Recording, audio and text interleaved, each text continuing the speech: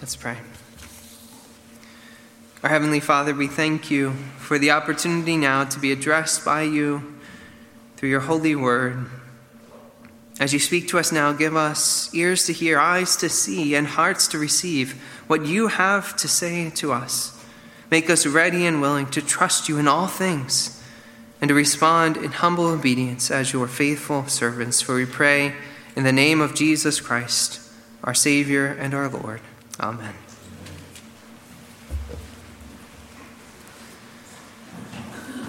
If you'll please open your Bibles to our sermon text this morning, Zechariah chapter 1, verses 1 through 18. You'll find this in page 793 of the Pew Bibles.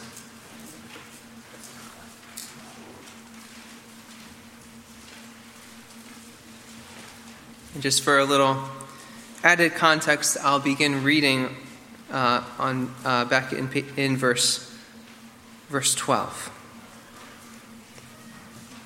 So Zechariah chapter 1, beginning in verse 12. Here now, this is the holy, infallible word of God.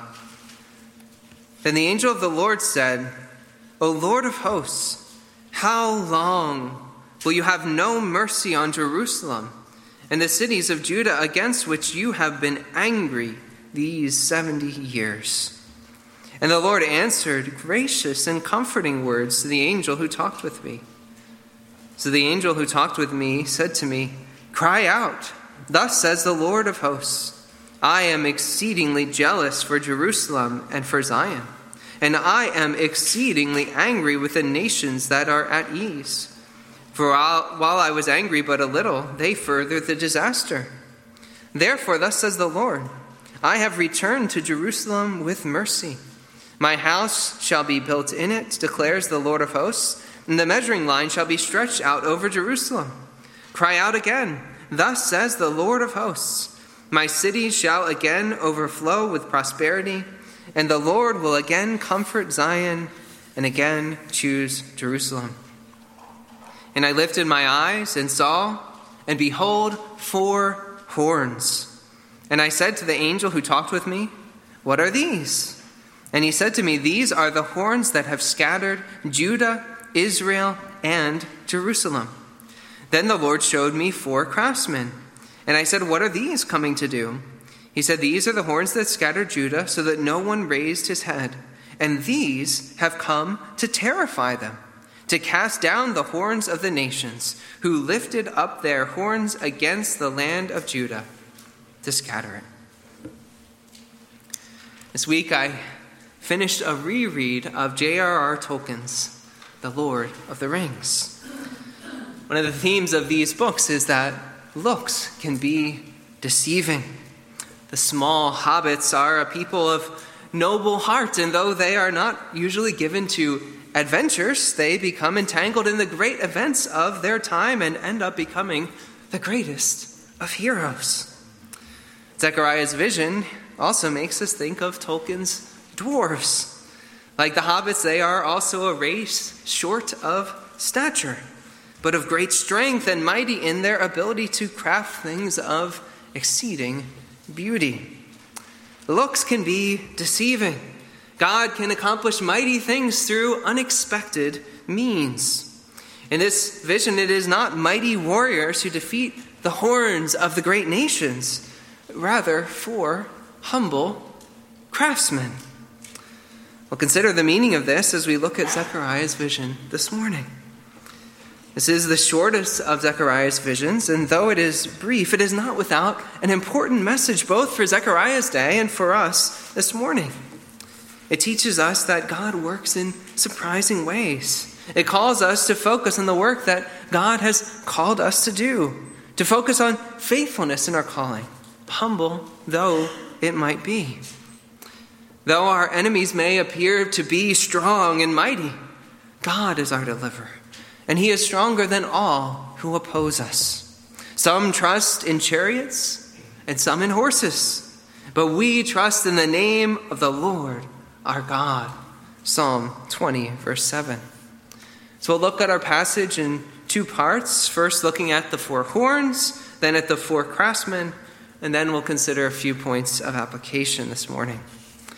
But before we begin with Zechariah's second vision, I do want to refresh your memory a little regarding what we saw last week. Zechariah saw a vision of God's horsemen who were patrolling the entire earth. They found that the nations of the earth were at rest, while God's people had no rest.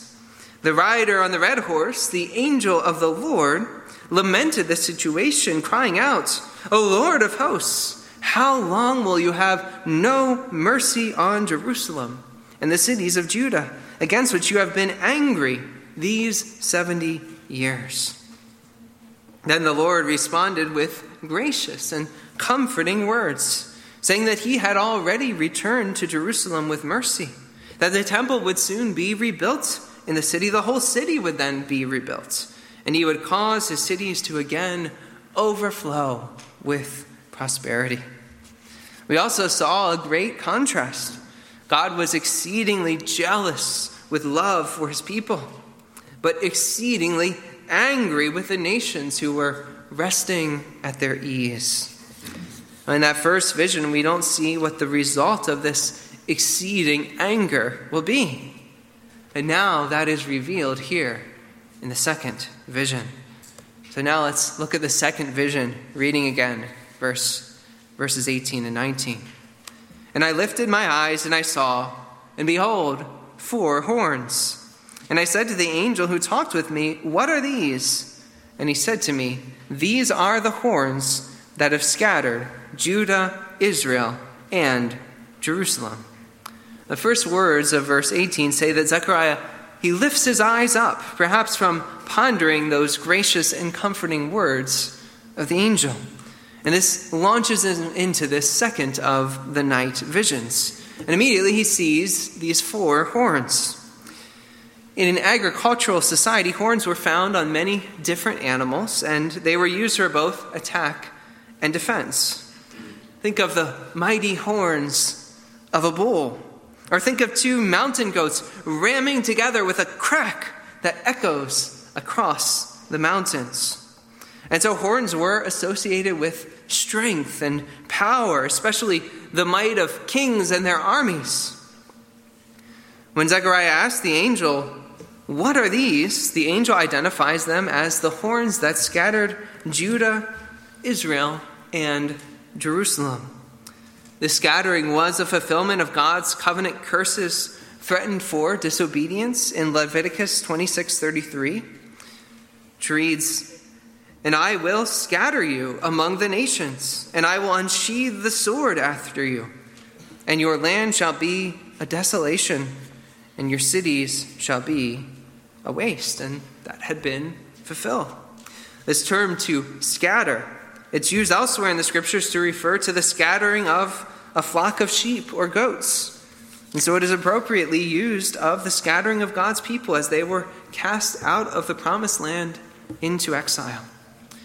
And here the angel speaks of the scattering of both Israel and Judah, both the northern kingdom of Israel, which was first taken into exile by Assyria in 722 BC, and then later Judah, the southern kingdom, was taken into exile by Babylon in 3 waves, starting in 605 BC, and then culminating with the destruction of Jerusalem and the temple in 586 BC. On the exile, they were not only were the people removed from the land, but they were scattered throughout both Assyria and Babylon, with the northern tribes never to return. And even though the southern tribes had now returned to Jerusalem and the surrounding territory of Judah, many had not come back. Many still remained scattered throughout the lands of their exile. And so you can think of the book of Esther. It's written about Jews who were still living in the Persian capital of Susa about 50 years after Zechariah's day. They were still scattered. They were still living far away. And so, in verse 21, we are told, "These are the horns that scattered Judah, so that no one raised his head." In other words, the result of this scattering, of this exile, was that Judah was humiliated. So the people continually hung their heads in shame. While none of the Jews could raise their heads, we are also told in verse 21 that the nations raise their horns. To raise one's horn is symbolic of victory, of exaltation. It can even be a sign of pride and of boasting. Verse 21 also clarifies that these are the horns of the nations. They represent nations like Assyria, which conquered Israel, and Babylon, which took Judah into exile, although Babylon itself has now been conquered and succeeded by the Persians. This imagery of horns representing nation also features prominently in the visions of Daniel, which we've been studying in our evening series. In Daniel chapter 7, he sees 4 beasts, and the 4th beast is the most terrifying. At first, Daniel sees it with 10 horns, but then another, a little horn, comes up among them. And this little horn, he exalts himself, he lifts himself up, he boasts great things, and he persecutes God's people. And then in the next vision, Daniel's vision in chapter 8, there are 2 great beasts, a ram and a goat, and both of them have mighty horns. Now, the bottom line, the reason I mention all this is that in all these visions, these animal horns represent the power and the might of the various kings and the nations which they represent. And by wielding their horns, these ungodly kings scatter and oppress God's people. And coming back to Zechariah's vision, we now need to ask, can we identify these 4 horns? What do they represent specifically? Since there were not 4 distinct nations that brought God's people into exile, the 4 horns cannot symbolize 4 specific nations. However, the number 4 in Scripture is often used to refer to the 4 points of the compass, or the 4 corners of the earth, north, south, east, and west. Therefore, we can conclude that the 4 horns represent all the Gentile nations surrounding Israel. All the nations that we saw last time, they are currently resting at their ease. But with them, the Lord is exceedingly angry. Now let's see what happens next in verse 20. Then the Lord showed me 4 craftsmen. The number of the craftsmen clearly corresponds to the number of the horns. There are 4 of each. Craftsman is a general term. It can refer to workers in wood, in stone, or in metal. That is, carpenters, stonemasons, or blacksmiths. A craftsman can be one who fashions idols, one who fashions weapons for war, or even one who is building the tabernacle or the temple of the Lord. We're not told explicitly what kind of craftsmen these were or what they were building. I'll give an interpretation based on the context in a moment. Let's continue in verse 21. And I said, what are these coming to do? He said, these are the horns that scattered Judah so that no one raised his head. And these have come to terrify them, to cast down the horns of the nations who lifted up their horns against the land of Judah, to scatter it. So here the angel tells Zechariah that the craftsmen, they had come to terrify the horns, to cast them down. The Hebrew word for terrify is used elsewhere in Scripture to speak of scaring off animals, which is appropriate when speaking here of animal horns. There's also a play on words here in the Hebrew. The Hebrew word for craftsman, charash, sounds like the Hebrew word for terrify, charad. So you have charash and charad, 2 very similar sounding words, just a difference of 1 letter. There's also poetic irony to how the craftsman will throw down the horns of the nations who lifted themselves up. Those who lift themselves up will be cast down. It reminds us of the common proverb in Scripture. Those who exalt themselves will be humble. The humble will be exalted. We see this same theme in Psalm 75, which we read earlier. First, the psalmist writes in verses 4 and 5, I say to the boastful, do not boast, and to the wicked, do not lift up your horn. Do not lift up your horn on high, or speak with haughty neck. Then the final verse of the psalm, all the horns of the wicked I will cut off, but the horns of the righteous shall be lifted up. And so we see in the vision, the craftsmen terrify and cast down the horns of the nations, effectively nullifying their power. Now we must ask the same question of the craftsmen that we asked of the horns. Who are these four craftsmen? Who do these figures represent? Can we identify them? Some picture the craftsmen as bulky blacksmiths with bulging biceps, wielding large hammers to go out and destroy Israel's enemies. It's almost like Gimli the dwarf, wielding his axe in battle, slaying the orcs of Mordor. But many interpreters are content to leave the question of the identity of the craftsman unanswered, for there is no answer explicitly given in the text. But I think we can give a reliable answer, for the answer is all around in the context. For what was the great construction project before God's people during this time? What was God's promise given to his people just a few verses before? God said that his temple would be rebuilt. And the building of the temple required craftsmen. As I mentioned before, craftsmen can refer to those who build God's tabernacle or temple. Two of the greatest craftsmen in Israel's history are Bezalel and Aholiab, who were filled with the Spirit of the Lord to grant them skill for building the tabernacle. Later, Hiram assisted Solomon as his skilled craftsman in building the temple. And now God was calling and equipping his people as craftsmen to rebuild the temple. And certainly more than 4 craftsmen would be required, but the number 4 here is symbolic. It corresponds to the 4 horns. And even that number merely represents all the nations that surrounded Israel. And now understand what this vision is saying. For surely it is deeply counterintuitive.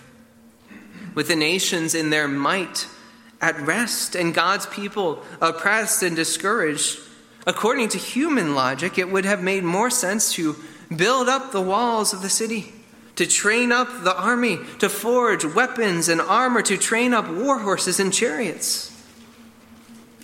But God says that the horns will not fall at the hands of armies, but at the hands of humble craftsmen. Some trust in chariots and some in horses, but we trust in the name of the Lord our God. But the next logical question is, how would such ordinary craftsmen terrify and cast down mighty nations and their armies? Actually, the answer to that question will be revealed in detail in our vision next week. Let me give you a brief preview this morning. Zechariah chapter 2 speaks of God's glory returning to Jerusalem in the rebuilt temple, and God becoming a wall of fire all around her. Verse 5. God himself will then shake the nations, and they will become plunder. Verse 5. Now the craftsmen play a key role in all this by building the temple. But it is God's mighty power that actually accomplishes the overthrow of the nations. It makes us think of what the Lord says to Zerubbabel in chapter 4, verse 6. Not by might, nor by power, but by my Spirit, says the Lord of hosts. So it's not by the might of the sword that the craftsmen terrify and cast down the horns of the nations, but by building up the temple of God as they have been called to do. What would terrify the nations and cast them down is not an army of mighty warriors, but the glory of the one true living God dwelling in the midst of his people. What an encouragement this vision would have been to God's people in Zechariah's day. It must have strengthened the hands of the craftsmen to build the temple, knowing that by doing this work, they would actually overcome their enemies all around them. Now let's consider a few points of application for us today. First, I want to briefly reflect on the theme of horns in this passage and trace that theme forward in Scripture. Now here we see the horns as a negative symbol, as they represent here these ungodly nations, but horn imagery is not always negative in Scripture. After Hannah gives birth to her son Samuel, she praises the Lord, saying, "My heart exalts in the Lord. My horn is exalted in the Lord. My mouth derides my enemies because I rejoice in your salvation." And she goes on and says, "The Lord will judge the ends of the earth. He will give strength to his king and exalt the horn of his anointed." 1 Samuel 2, 1 and 10. And this is the very thing we see concerning the anointed, our Messiah, our Lord Jesus Christ. The other great Zechariah of Scripture, the father of John the Baptist, he was filled with the Holy Spirit, and he prophesied, "Blessed be the Lord God of Israel, for he has visited and redeemed his people and has raised up a horn of salvation for us in the house of his servant David." Luke 1:68 and 69. And Jesus is that mighty horn, the horn of salvation, who was first raised up in humiliation on the cross, where he laid down his life for our salvation.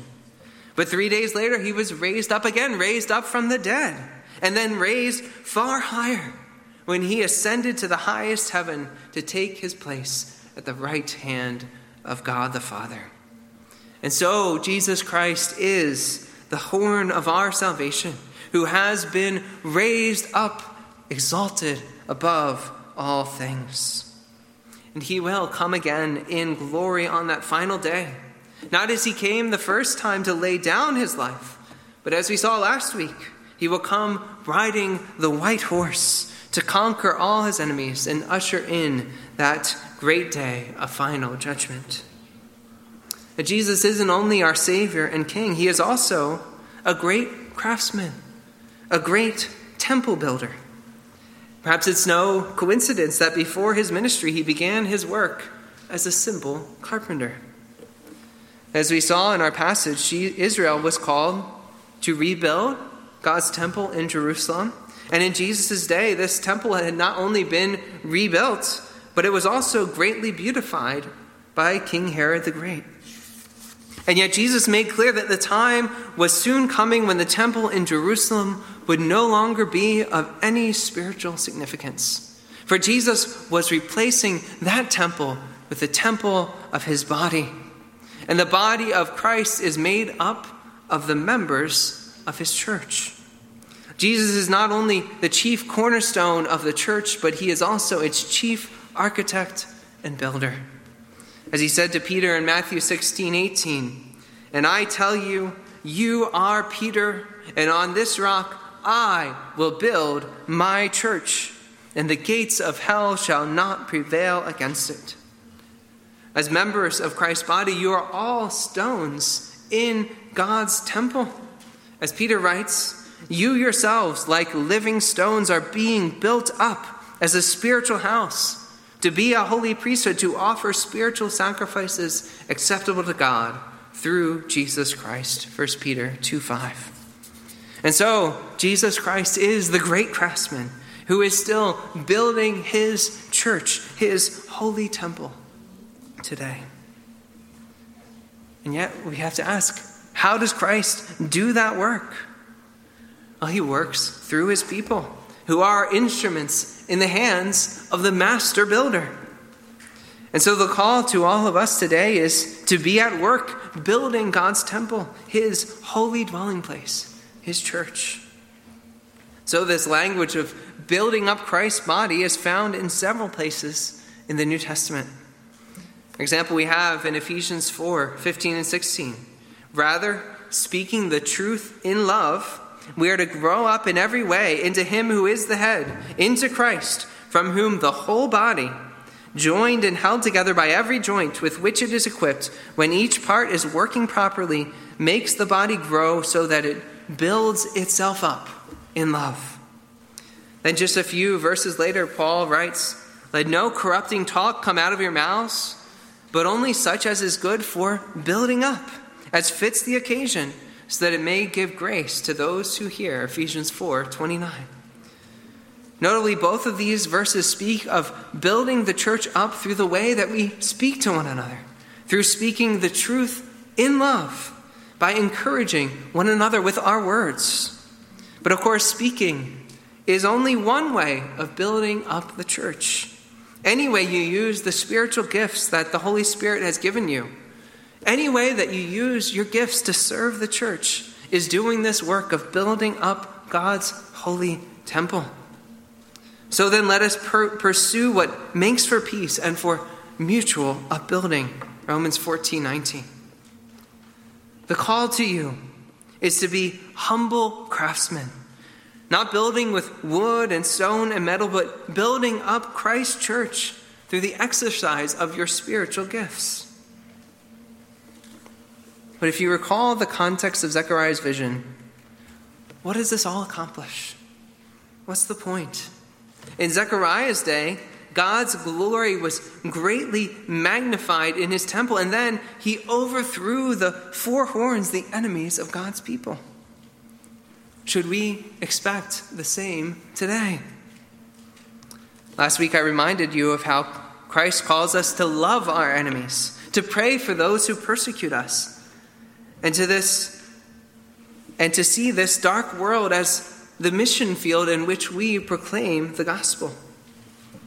So even though it is true there are still enemies of the gospel all around us, we respond to them with love and with the hope of their conversion. But there is also a sense in which, on the grand scale of history, the same plot line seen in Zechariah's vision will be followed again.